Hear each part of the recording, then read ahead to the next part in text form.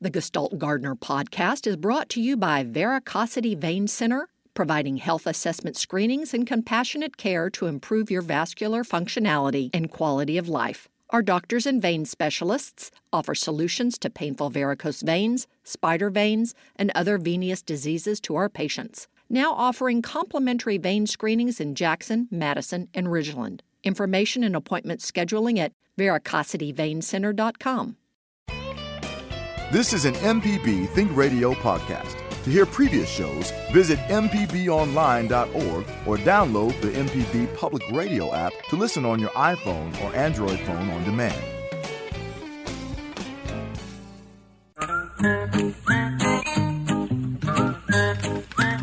Good morning, folks. Welcome back. Horticulturist, get all my stuff here together.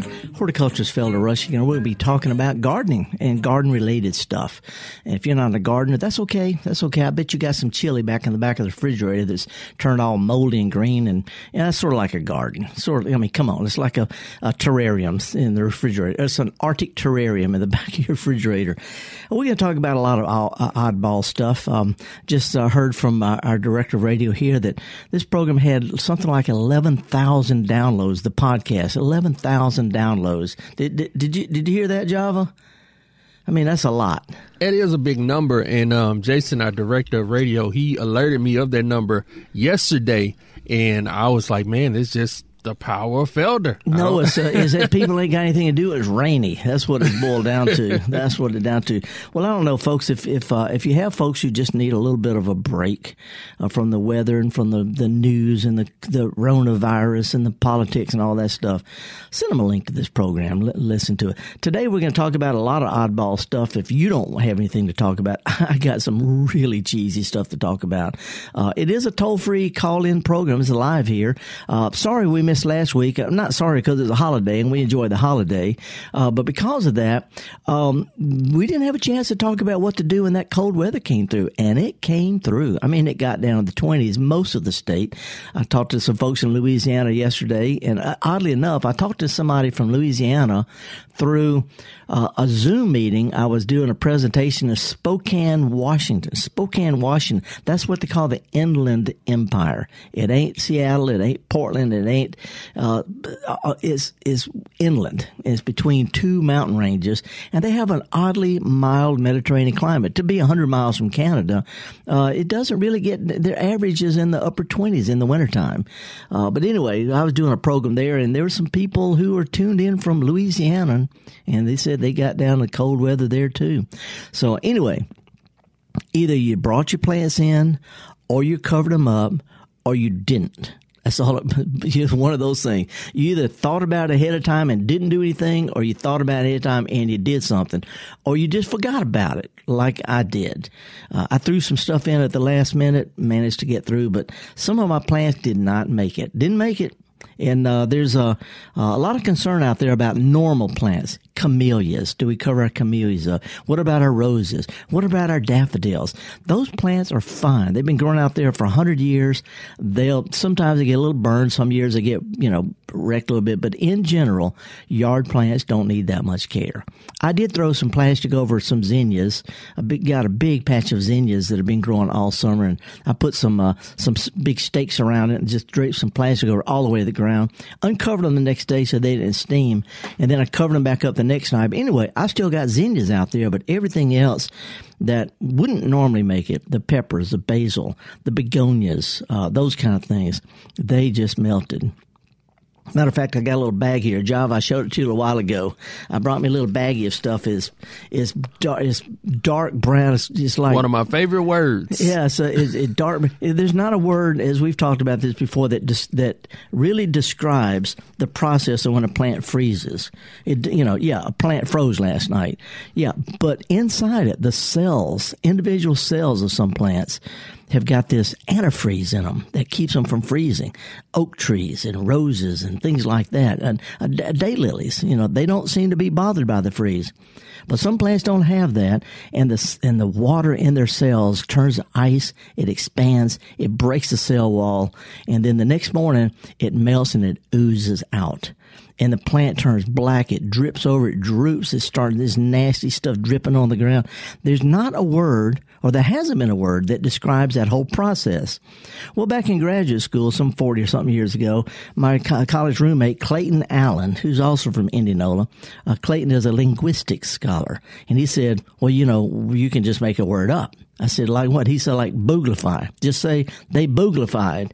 And Java, I Googled booglify, and it's on the internet from stuff that I've said over the years. It sounds like that is what it should be, though, like the actual scientific word. Yeah, booglification. And it's not just freezing, but it's freezing, thawing, melting, turning nasty, and dripping. That's booglify. Anyway, we're going to be talking about stuff like that. Also, I've got a green tomato. Pull some green tomatoes in, and I could use some advice on the best breading to use. If I want to fry these up, I've got maybe a dozen and a half. I want to slice them and make some fried green tomatoes, but I'm not sure whether I just dip them in breadcrumbs or cornflour. I don't know. So anyway, we've got that to talk about. A few other ornament type things, holiday ornaments made from seed pods and stuff, and also the fact that my paper whites bloomed for Thanksgiving. Usually they're before Christmas, but Narcissus tazetta, the fragrant, multiple flower, white flower, real fragrant paper whites, they bloomed for Thanksgiving this year. Anyway, we can talk about all that stuff. If you want to give us a call and talk about what you want to, toll free 1-877 MPB ring. MPB stands for Mississippi Public Broadcasting. Let's slide up to what I call the icebox of Mississippi, to Corinth. Hey, Mike, how you doing, man? Hey, good morning. We have recently had a couple of nights down to around 20 degrees. And I normally wait until about February to cut my knockout roses all the way down to about 2 feet from the ground. Yeah, 1.5 to 2 feet, something like that. Is it too early to just go ahead and do that now? It's not too early. Plants that are pruned early in the winter, the ends of they're not going to heal over. They're not going to do anything until springtime. So it's longer before spring before they can heal over. And sometimes you get some twigs to die back a little bit. So it's better to wait till February or so, but it's not that big a deal. A lot of people are pruning their crepe myrtles and other shrubs, and it doesn't hurt the plant, but it's just a long time before they can start putting out new growth and healing over the cuts. And so I would cut them a little bit taller than you normally would, in case you need to go back next year and prune them a little bit more. Not gonna hurt them though. So it's okay to do it now. Well, yeah, the scientist in me says, well, you should wait until February, but the gardener says, shut up, feller. It's not a big deal. Well, I'll tell you why I want to cut them back. This is the first year we've had this problem, but 2 different times I've looked at on our bird feeder, and there's a big old rat on each bird seed. And I wanted to cut them back to eliminate as much cover around the house as I could and put out bait boxes. Yeah, well, that prune, I think not going to help on them very much. The rats ate, Norway roof rats are the most common. They're small on the rat side. They got a long tail, a lot longer than their body. And they ate all of my cabbage and kale and broccoli twice. And so, there's not, they don't really care about cover because they come out at night anyway. So, you need to find out where they're nesting or something, and either put a trap or just live with them. They're not. It's not like we got the plague out there, and they're not likely to run up and chew your toe off. I guess because we haven't seen. We live out in the country, and we used to see a lot of house cats that were sort of wild, and we haven't seen any of those this year. So I guess they had kind of cut back on the rat population, but this is the first year we've ever seen rat. We've had mice before, but not rats. Well, they're real common. Like I say, the Norway roof rats are probably one of the most common in urban areas. And again, you can tell them because they're sleek looking. They're not those ugly old rats. They're sleek looking. They got a long tail, and they're really common. Usually, you're not going to see them. Usually, they don't cause a problem. But if they're thirsty or if they're hungry or something, they're going to come out at night. So anyway, it's not going to hurt you prune your roses, but that's not going to help on the rat problem. Okay. Well, I appreciate the information. You have a good day. Appreciate it. Good luck. All righty, folks. We talk about rats in the garden. Who knew? Squirrels, yeah. Rabbit, deer, of course. Deer just rubbed all the bark off of one of my son's cypress trees that he and I set out last year, and it sort of honked me off a little bit. But it's with deer, and he's got a gun if he wants to take care of them. But I ain't gonna replant that. He's either gonna take care of the deer or he can plant the next cypress tree. Sorry, Ira, but deer and gardens don't mix. Well, there's rats out there too. By the way, speaking of that, before we go to the next call. A couple of weeks ago, I got all artsy and craftsy and made a concrete bird bath. I made a pile of dirt, nice pile of dirt, took a trash can lid, metal trash can lid, and mashed it down so it made an upside down mold. Took it off, covered that with saran wrap so that the dirt wouldn't stick to the concrete, and then I poured concrete 2 inches thick and let it dry overnight. I put a little mesh. I put 2 layers of layer of concrete, and then a little hardware cloth to make it strong, and then another layer of concrete. Turned it upside down, painted it, put it out there, and yesterday there were 5 robins on it. Yes, I caught some birds. Caught some birds on my old-fashioned bird feeder. So we can talk about all that stuff, but meanwhile, let's go to Jackson and talk with Bill. Appreciate you holding, Bill. What's up? Greetings, Felder. Howdy. 8 or 9 years ago, I took some cuttings from a fig tree in Memphis and planted it in Bellhaven. And what I've realized now is that I put 2 of them too close together, and they're also too close to some sweet shrub and forsythia. Did you say fig tree? Figs. Yeah, gotcha. Yeah, and I want to move one of them, and I know I need to cut it back. Is this now that the ground softened up, is this a good time of year for me to try to move one? Yeah, the fall is the best time. Once in mine, the other night before, 2 nights ago, my fig tree, all the leaves finally burned off. Once they drop their leaves, it's okay to move plants, and you do need to cut it back.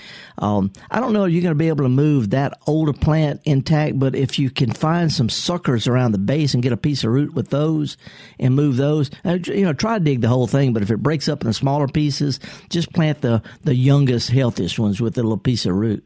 But this will be a great time. Okay. I appreciate it. Okay, good luck on it. Thanks. Yeah, my fig trees, planted them a couple of years ago, cut them off at about 1.5 feet tall, which seems shocking because the plant was 6 feet tall when I got it. But it branched out last year. And then this past winter, I cut those branches back to a couple of feet long, so it looked like a hat rack. And then this year, they branched out. So instead of having a fig tree, I can't reach the figs, I got a fig bush. And all this growth that came out this year, I've got maybe 15 branches that are 3 or 4 feet or so long. I'm going to cut them back. So next year, I'm going to have a fig bush that I can actually pick, and I can also throw some bird net in order if I need to. A lot of people don't realize fruit trees can be pruned for size control, but it also increases their twigs, and therefore they're produced, they're fruity. Hey, let's slide up almost to Memphis to South Haven. Morning, Heidi. How are you? I'm great. How are you? Not so bad. Appreciate it. Yeah, I really enjoy listening to you. It's fun. I've learned a lot, too. Thanks. Mm-hmm. So I have a couple questions, but they kind of center around the same thing. Okay. I have just moved from apartment living to a house with dirt in South Haven, so yay for that. A house of dirt? Yes, a house with a yard. Okay. I got you, dirt. So I got most of my plants in before we had a freeze the other night, but there was a couple of things that I did not realize were going to booglify. So I have one little hibiscus tree, one of those little braided hibiscus trees that I had so much joy out of, and it stayed out one night. Oh, boy. The leaves are all, like, crinkly and crackly. Can I save it? Can I prune it? Should I just wait and see? And the same thing with my banana tree. Well, the banana, that's wait, you talking about a banana tree or what they call a banana shrub? Well, with the big tropical looking thing? Yeah, it only got to about 1.5 feet tall this year. That's something wrong with that. But if it's a regular banana with it turned black and mushy, yes, is it in a pot or in the ground? It was in the ground. I dug it up just on the hopes that maybe the roots didn't look too bad. No. I might save it and plant it next year. I don't know. Go ahead and replant it, cut it back, cut the slimy, nasty stuff off, and plant the stump, and some of the roots, and then pile leaves all the way up over it like just a complete cover up with leaves. Okay. Even up in North Mississippi, bananas will usually come back from a hard freeze. Same thing with elephant ears and, a lot of those kind of tropical type plants, subtropical plants. Yeah, my elephant ears have come back for 2 years now. They've done great. But Same thing with banana.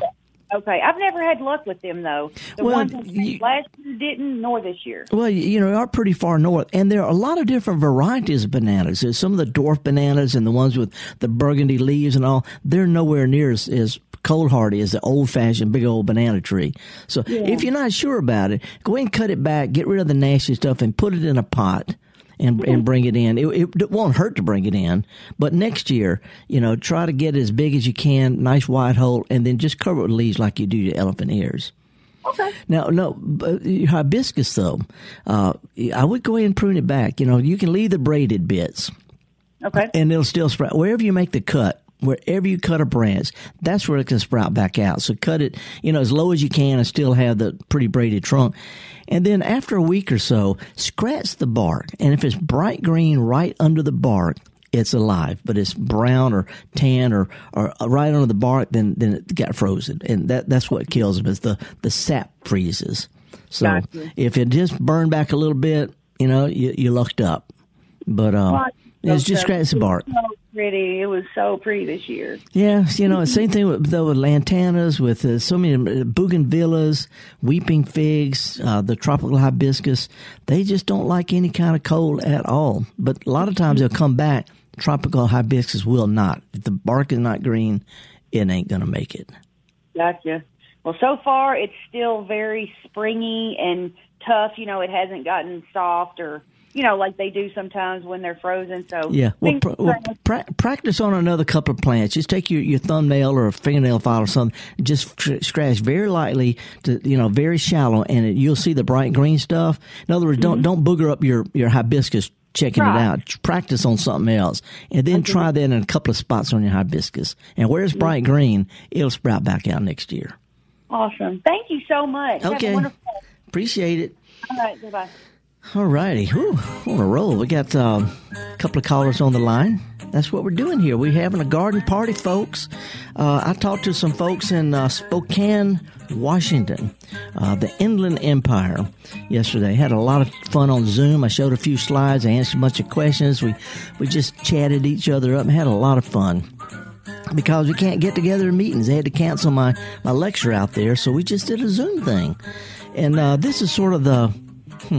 What would Gestalt? It ain't Zoom. It would be. We got to come up with a word for joining a party on a radio. Come on, okay, we could use a word here. Let's coin a word. I came up with a really cool word yesterday that I'm trying to work in. But is there a Zoom version of the Gestalt Garden? We'll be right back, folks.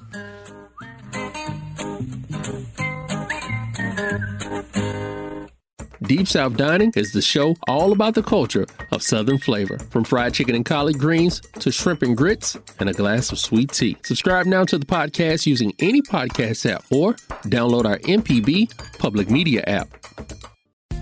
This podcast is a local production of Mississippi Public Broadcasting and depends on the support of listeners like you. If you can, please donate today at mpbonline.org. And thanks.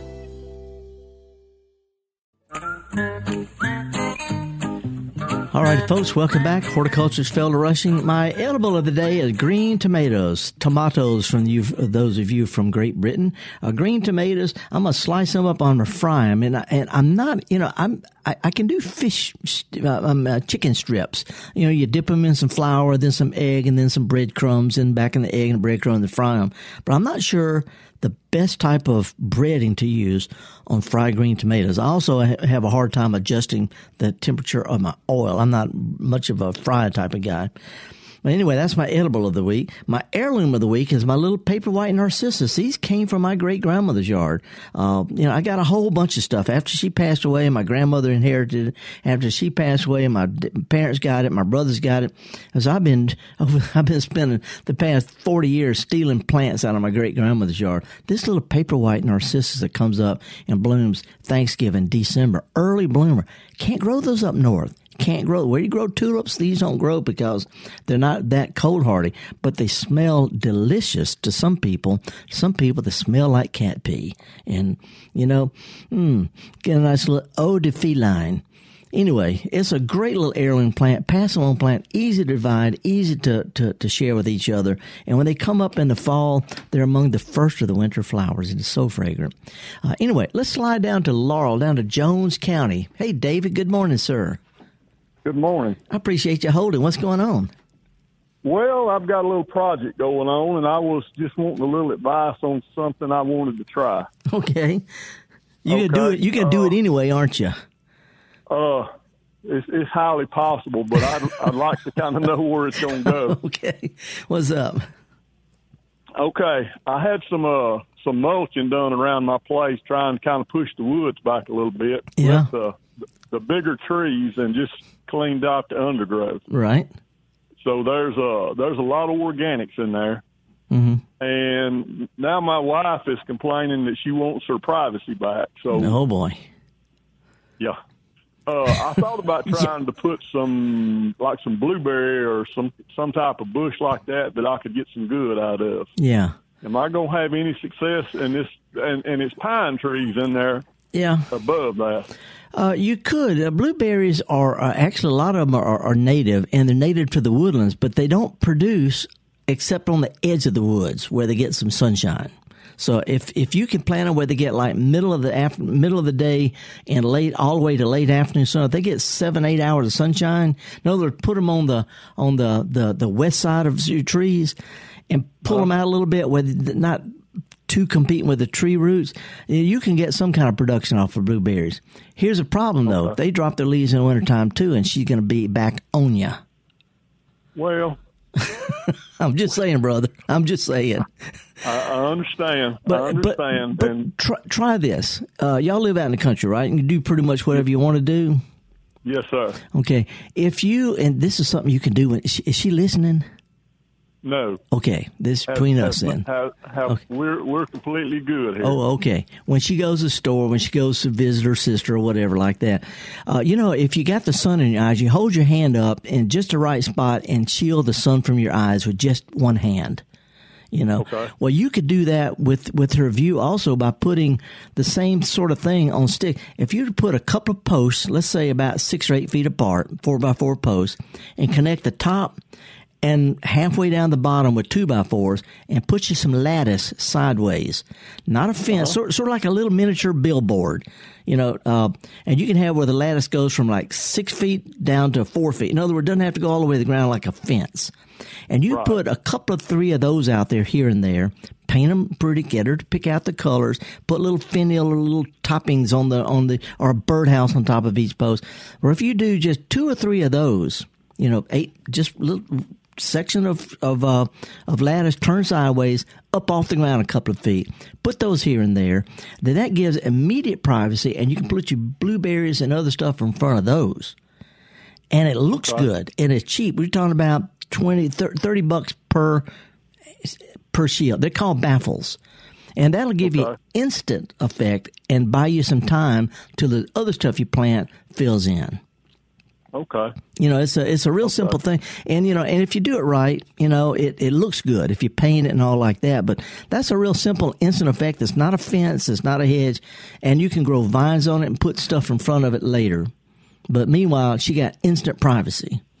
And so what you do is you see, where does she really want the privacy from? Can you see neighbors through the woods?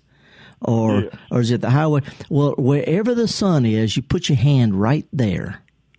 Okay. And the same thing with these things. Wherever the view that bothers her, put a baffle there. You can move it closer to the house or further away, but, just like moving your hand to shade the sun from your eyes. Okay. Shade your eyes from the sun. Anyway, that's a quick effect. To answer your question on blueberries, if you dig a wide hole and work some peat moss into the dirt, blueberries will do fine. Will any other berries take that type of environment? Yeah, as long as they get at least 6, 7, 8 hours of sunshine. Can it be morning sun? As long as it's as long as it's right up to noon. They need 6 or 8 hours of direct sunshine to really fruit very well. They'll grow fine, but they're not going to have good fruit without 6 or 7, 8 hours sunshine.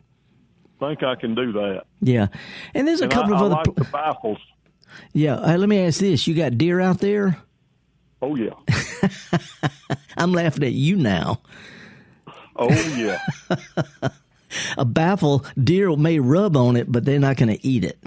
Anyway, just think of that in the combination of stuff, then we can take it from there. And that's instant stuff. And once she sort of agrees to it, next time she's not around, just do it. Okay. I like it. It's easy. Again, think from the ground, 2 feet or so off the ground up, however high, just move it up and down, just like moving your hand to the sun until you get the exact view gone. And then paint it. You can make it paint it brown, make it disappear, or put birdhouses on the post or whatever you want to do. I like the idea of planting something on it. Yeah. And when I plant something, I love to plant something that I can get harvest or crop off. So when you're tired of looking at it, you can eat it. That's exactly right. Yeah, shoot me an email. I've got a list of easy fruit plants. There's a lot of landscape plants that people don't think about that have stuff on you can eat. Just not just fruit trees. This plant called Eleagnus. I've heard you talk about it. Eleagnus. You put a little plant in the ground. Doesn't look like much. Got this long scraggly growth. Leave it alone. Next year the scraggly growth will grow scraggly growth, and next year that'll grow, and it just becomes a big old wild looking thing. But it's got real fragrant flowers in November, and it's got fruit that are starting to form on it right now. And I put one in my yard between me and a neighbor. That sounds like another good thought. Okay, well, be good. Okay. Appreciate it. I'm trying. I appreciate it. All righty. Jones County. Folks, there's a lot of different approaches to things, and I can name plants. I could write written books and books and books on plants, but sometimes a little hard feature will do the job quickly, and then the plant can tag along and catch up, maybe hide that. So, anyway, we're still taking calls. You want to go to the music? Let's go to the music, because you said this one was extra cheesy. Well, there's so much weirdness in the world, and people are arguing. The idea of using a cheesy tune, this is as cheesy as it gets. Folks, I'm horticulturist Felder Rushing, me and Java, and Kevin Farrell, who's another producer here. He's a phone greeter today. We can take a little short break, 2 minutes of cheesy music, calm down, get some coffee, and we'll be back with more of the Gestalt Gardener here on Mississippi Public Broadcasting.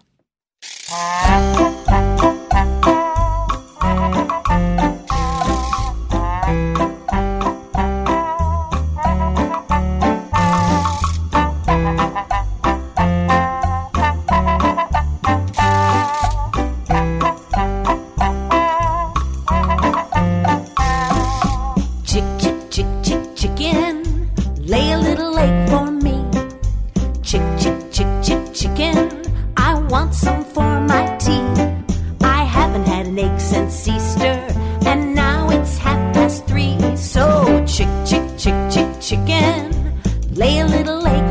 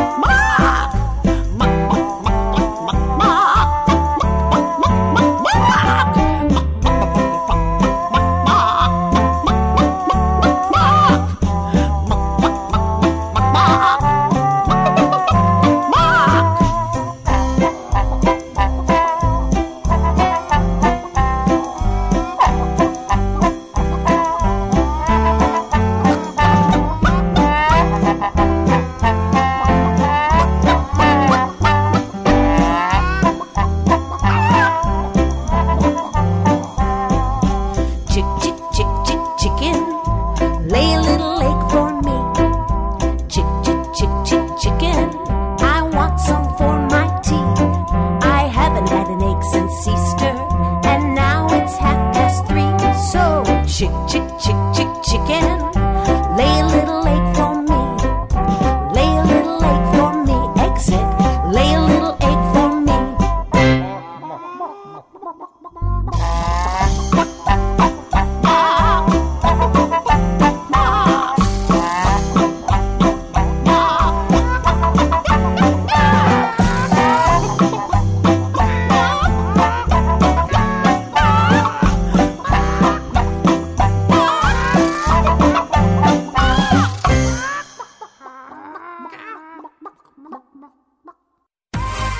Hi, I'm Ryder Taff, co-host of Money Talks. Each week, we take your personal finance questions and tell you about a money topic we hope you find helpful. Podcasts can be found on our website or on your smart device's podcasting platform. On Southern Remedy Healthy and Fit, you get information about foods you should eat to stay in good health and tips on how to stay active. I'm Dr. Josie Bidwell, host of Southern Remedy Healthy and Fit, an associate professor of preventive medicine at the University of Mississippi Medical Center. Listen to the show every Monday at 11 or subscribe to the podcast by searching for Southern Remedy with your preferred podcasting app.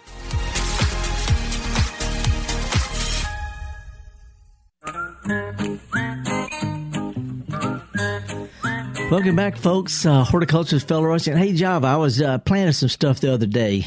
Before the rain, I went out and I planted. I pulled up all of my summer stuff, except for some begonias, and boy, did they booglify. But I put out some kale and some pansies, some violas, and some dusty miller. It's just a few little winter stuff here and there. And the cold will not hurt that stuff at all. They'll take freezing. They'll take 7 degrees. But while I was digging around, I found an old fork. And either my kids put it out there or I put it out there. But it's an old fork. And so I took a pair of needle nose pliers and I bent the tines, bent them around, then curled them on the end. And it looks sort of like hair, I guess, a little. And I drilled a hole in the other end. And I'm thinking, these would make a good wind chime.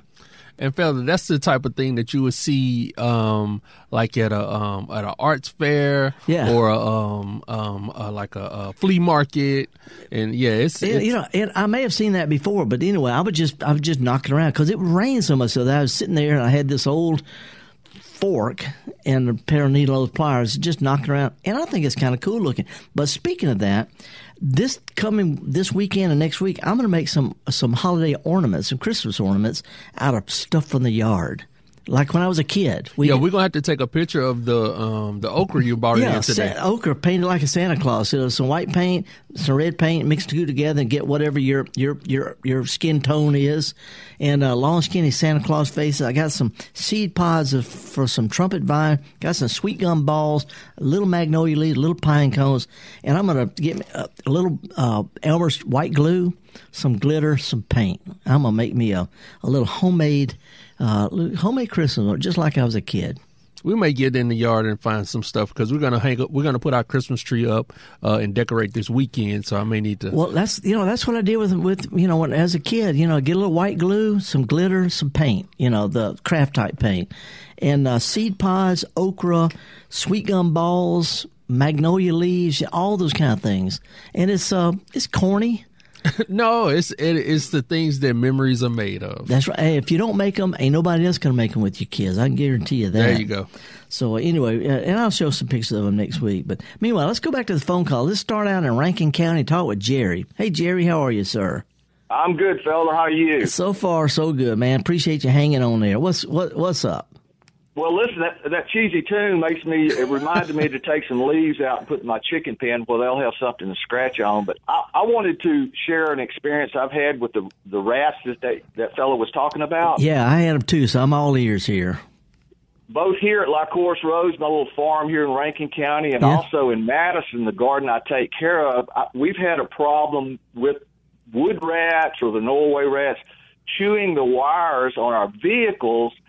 And with a little research, I found that a lot of the wire coverings now are made from vegetable-based products like corn or soy.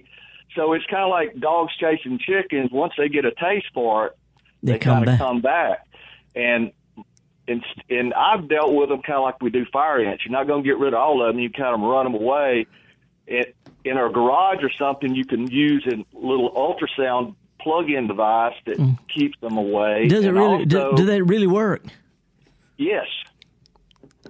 Okay. Well, where I put them in the garages, we haven't had any more rat problems. That's all I can say there. Yeah. But also as a deterrent, they sell a real strong peppermint oil and cinnamon oil mix that you spray regularly around your vehicle. That's what I do out, away from the garage and stuff.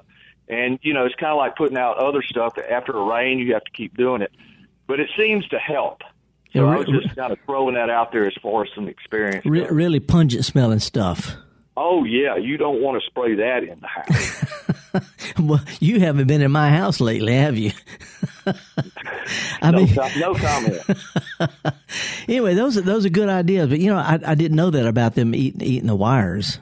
Yeah, and I kind of checked with other people. It's not just one person told me that. I know somebody that deals with heavy construction equipment, and they have that issues out on these job sites that are just out in the middle of, boony Mississippi kind of thing. Huh.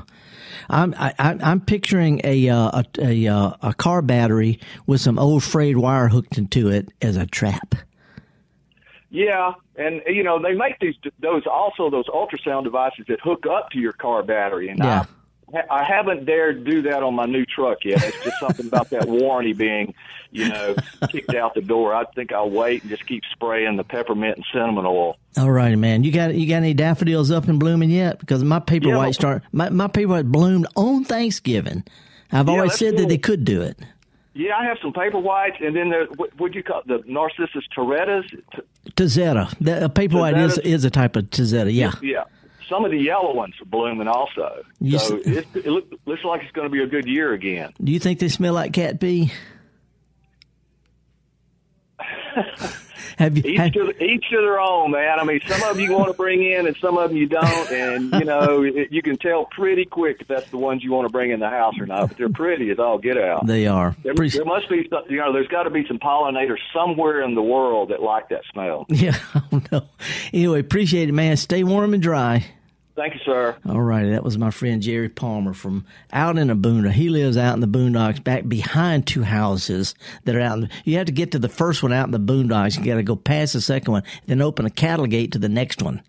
But he knows his stuff. Anyway, let's go to John is on the road. John, I'm sorry. We've been sort of shooting a breeze here while you're trying to drive. What's going on? No, I'm not driving now. I'm still down here in y'all home state. I didn't get to go home this year. Oh boy, yeah, I understand that. So what's going on? What's up? Well, we got snow in Gatlinburg. I didn't get to go home this year. Only kind of y'all got all that virus down here. Yeah. What I was calling you for, I got some Tennessee collards that I brought down here. Okay, and I don't know Tennessee collards. Is that just collards from Tennessee, or is it a variety called that? Well, that's what we call them. They got a long stem, and the leaves is way up. But what I was asking you for, where do you get a pawpaw tree at down here?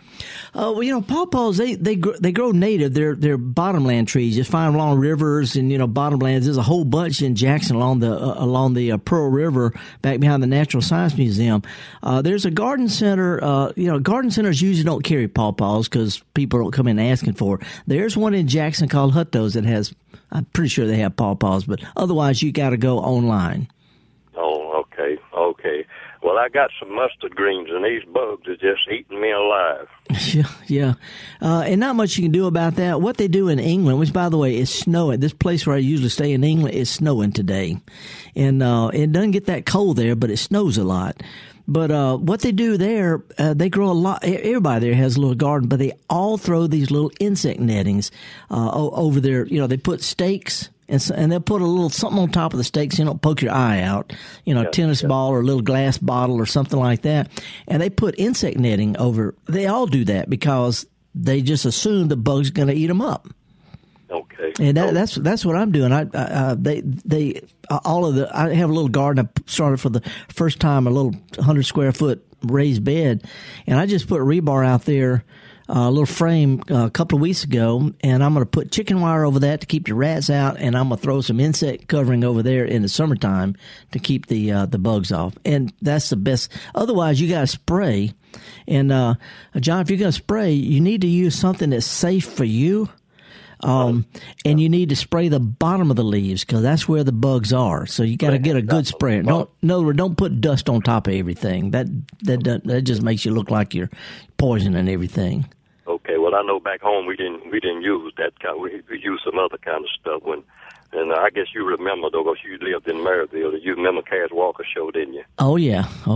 So, anyway, all that stuff is gone now. But even the new stuff, there's some stuff, there's some things out there that you can spray that are safe for you, that only kill bugs, don't affect, pets or mammals or anything like that. But you got to get the underside of the leaves. Oh, yes, sir. Or just get you a debt, So it's a pain, but, it works. All right, sir. Well, Mr. Felder, thank you very much. And okay, good luck. Back to my home state. When you're going back to Tennessee?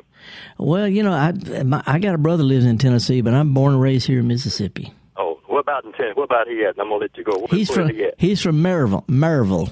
Oh, yeah, not Maryville, but Maryville. Maryville, I know exactly. See, like I told you, I was born on the Indian Reservation, but I was raised in Sevier County and Knox County. Well, that's just the other side of the mountain, the other side of the ridge from Maryville. I know exactly where it is. All righty, man. Well, stay warm and dry. I'm going to try to anyway. Okay. All right. Before we go to the next call, let me mention this. I noticed on BBC News this morning that the folks in Scotland have been flooding the police with gunshots. They're hearing gunshots everywhere. In Scotland, they ain't got guns in Scotland. The policemen carry sticks.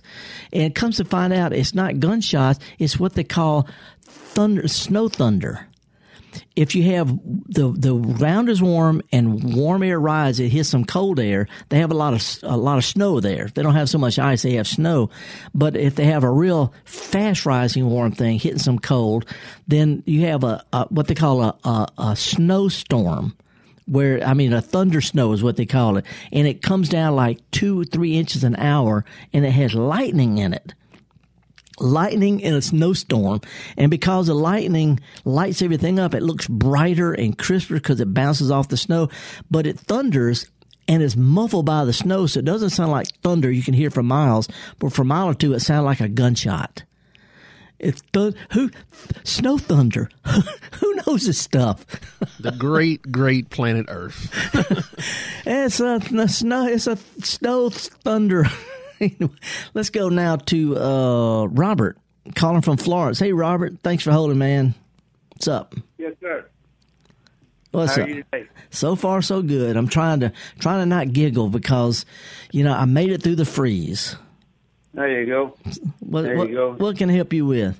Okay, on scuppernines, I heard you talk about when you prune them to follow the vine all the way back to where it starts. Yeah. And you cut it off even, or you leave a little stuff? No. You leave little stuff. Cut it back to where there's 1 or 2 or 3 leaf joints left. Won't have any leaves on it, but those little where the leaf joints are, that's where the new growth will come out next year, and that'll have berries on it. So cut it back to stubs that have at least 1 or 2, maybe 3 leaf joints. Okay. And you cut all the long vines off? All the way back to 2 or 3 leaf joints. And if you have too many of those stubs left, you can cut some of those off. In other words, you don't have to leave all of them. But if you cut them all the way back, they'll branch out next year, but they won't have berries. So need to leave at least some stubs of this year's growth. Okay, got you. Okay. All right, good luck. Okay, appreciate it, man. Thank you. Okay. Let me see. There's something else I wanted to talk about this morning, but yeah. A word. I came up with a word that somebody was telling me about called telomeres. Telomeres. And I wasn't sure what a telomere was, but at the end of your genetic stuff, your strands of DNA or whatever, they got little, the ends of the strands can fray a little bit. And so you got these things called telomeres on the end that keep them from fraying. As you get older, the telomeres all rub off, and your DNA gets all fuzzy on the end. You come to find out it's like egglets. Java. Now, when I say egglet, I'm not talking about quail eggs. I'm not talking about little eggs. I'm talking about egglets. And that's that little plastic thing that's on the end of your shoelace to keep your shoelace from fraying. And I'm thinking, that's what the Gestalt gardener, that's where we fit. We're trying to keep all this gardening and horticulture stuff from fraying. We're the egglet of gardening. Okay, Java, you don't have to say anything. I see you look. You don't have to say anything, brother. Let's go to up to Delta, to Greenwood. Hey, Bill, good morning, sir. Hey, Bill, how you doing? I'm fine. Talking about egglets and telomeres and booglifying and all sorts of weird stuff. What you got this morning?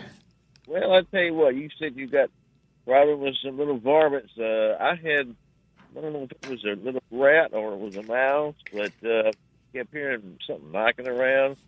I got 2 little sweet kitties, and they started growing up, and they've been pretty good mousers.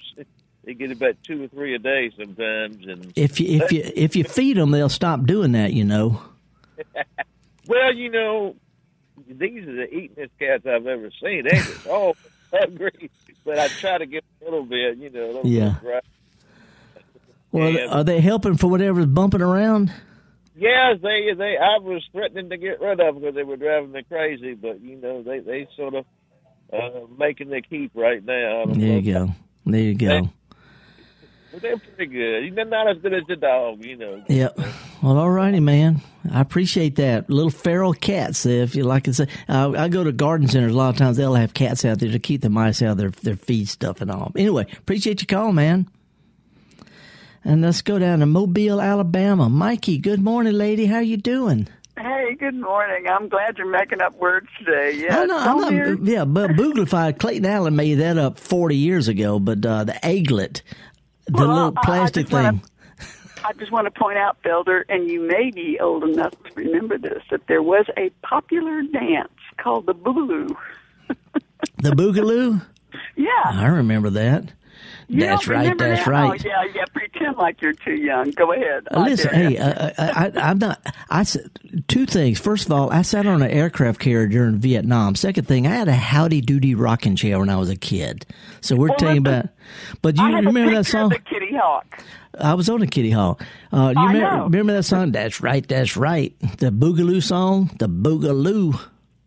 Yep. And you had to be a pretty good dancer to do it, right? Well, or a geeky person that just dances by yourself. That's what I was. So anyway, I called to ask a gardening thing. And I talked to you before about liriope, whatever, monkey grass. Yep, okay? Monkey grass, right. Whatever people want to call it, It actually is supposed to be pronounced liriope because it's named after a Greek nymph or something like that. It's not liriope, it's not liriope, it's liriope. But anyway, that makes monkey grass. I is E. Monkey grass. Liriope, whatever. Monkey grass works for me. Yeah. And it's working for me in my yard. And I called and talked to you about it and asked you if it would reproduce from seed. And at that time, you said you didn't know, that you'd have to look into it. Mm-hmm. I have great respect for your turfman experience, shall we say. Yeah. And you suggested that I go ahead, because I told you that I had last year gone ahead and grabbed the seeds off of them as they were, because I've noticed over the years, right? And thrown them, cast them where I wanted them to grow, because this is a great lawn. So how did it do? Area. How did it do? Well, I did great last year, but this year I took your advice and wait, because what you said that was different from what I did last year is to wait until the berries turn purple. Yeah, mature, ripen. Yeah. Yeah, and so I put the effort into doing that and cast in areas. Now, what I had that was mixed in with those things previously, and the reason I wanted to get rid of the stuff that was underneath, Asian jasmine. Yeah? Yeah, I mean booger, right? Okay. Let's get to the point here. But also Bahia grass, which I got rid of by pulling up the seeds from that and putting in places that were barren. Yeah, so back to the monkey grass. Did it work? Well, I don't know yet. This is Felder, come on. I know. I'm just. I am one of the few experts who first of all knows I don't know it at all, and I get thrilled when what I was taught turned out to not be true. But I was raised by older gardeners. But when somebody tries something new, if it works, that's great to know. If it doesn't, well, we had fun. Yeah, but my question is, do I now, because I held off on mowing those areas, which is, I want it to be all eventually monkey grass lawn. Yeah. Do I hold off on mowing those areas until February? Okay. Or earlier or what? Let me put on my horticulture hat first. Horticulturists say, no, I don't think so. They're not going to work. The gardener in me says, as much monkey grass as I've grown over the year, including 8 different kinds, I've never seen it come up where I didn't plant it. So I don't think the seeds for some reason reach maturity. I don't know. But that's just based on what I know. What I don't know is if it will work. So I don't know. We just have to wait and see. Give it a try and let us know. But I don't know. I know it's easy to dig a clump up, pull it apart, take a screwdriver, stick a hole in the ground, put a piece of it in there, and next year you got a clump. So I know that's fast. So if you want to try it from seed, I tried it. I don't know. And that's a good way to end the program. I don't know. Now, that's the one of the best things about this show, Felder, that, if you call another program, they probably would have made something up for Mikey and, sent her down the wrong path. But you will immediately say that you do not know. Yeah. Well, no, I don't say I do not know. I say I don't know. I don't know. But at the same time, if anybody has grown monkey grass from seed, let us know, because we're going to try that. And Mikey down in Mobile is giving it a try. And that's that old can-do gardening spirit. Hey, I'm going to spend this week making ornaments from okra. I got a little long, skinny Santa Claus face made from okra. I've got some seed pods of some trumpet vine. I've got some sweet gum balls, got some little magnolia leaves, some little pine cones. I'm going to try to make some ornaments. Meanwhile, my cabin smells like paper whites, which either smell like flowers or cat pee, depending on how you want to look at it. But ain't it great? I got booglified, slimy-looking stuff all over the yard that's going to get compost. And I'm going to see if I can dig up some more spoons and forks, take me a hammer and some needle-nose pliers and make me a wind chime. Flatten out some spoons. Now, Felder, before we leave, I want to say thank you to the good people of Hattiesburg, Mississippi, and Atlanta, Georgia, because Jason Klein just sent the email with the top 2 cities who download the Gestalt Gardener, and that's Hattiesburg and Atlanta. Wow. Well, howdy, Atlanta. Howdy, Hattiesburg. Howdy, people in Spokane, Washington, because some of them are listening too. Hey, we've had a pretty good time this morning. It's just knocking around. It's a party. Got a bunch of weird words like egglet and telomeres and booglify. And me and Java had some good laughs at each other and with y'all. So if you got some things during the week that I can help you with, shoot me an email, garden@mpbonline.org. Otherwise, take a kid out in the woods or out there, see if you can find some seed pods and some white glue and some glitter and some paint and make some little ornaments. Doesn't have to be Christmas. It can be just holiday chairs. And if you find a fork while out there, take some needle-nose pliers and turn it into something pretty you can hang. I'm a horticulturist, Felder Rushing. Folks, take a kid to a garden center, take them to a farmer's market, show them how to do what we do best, and that's get dirty.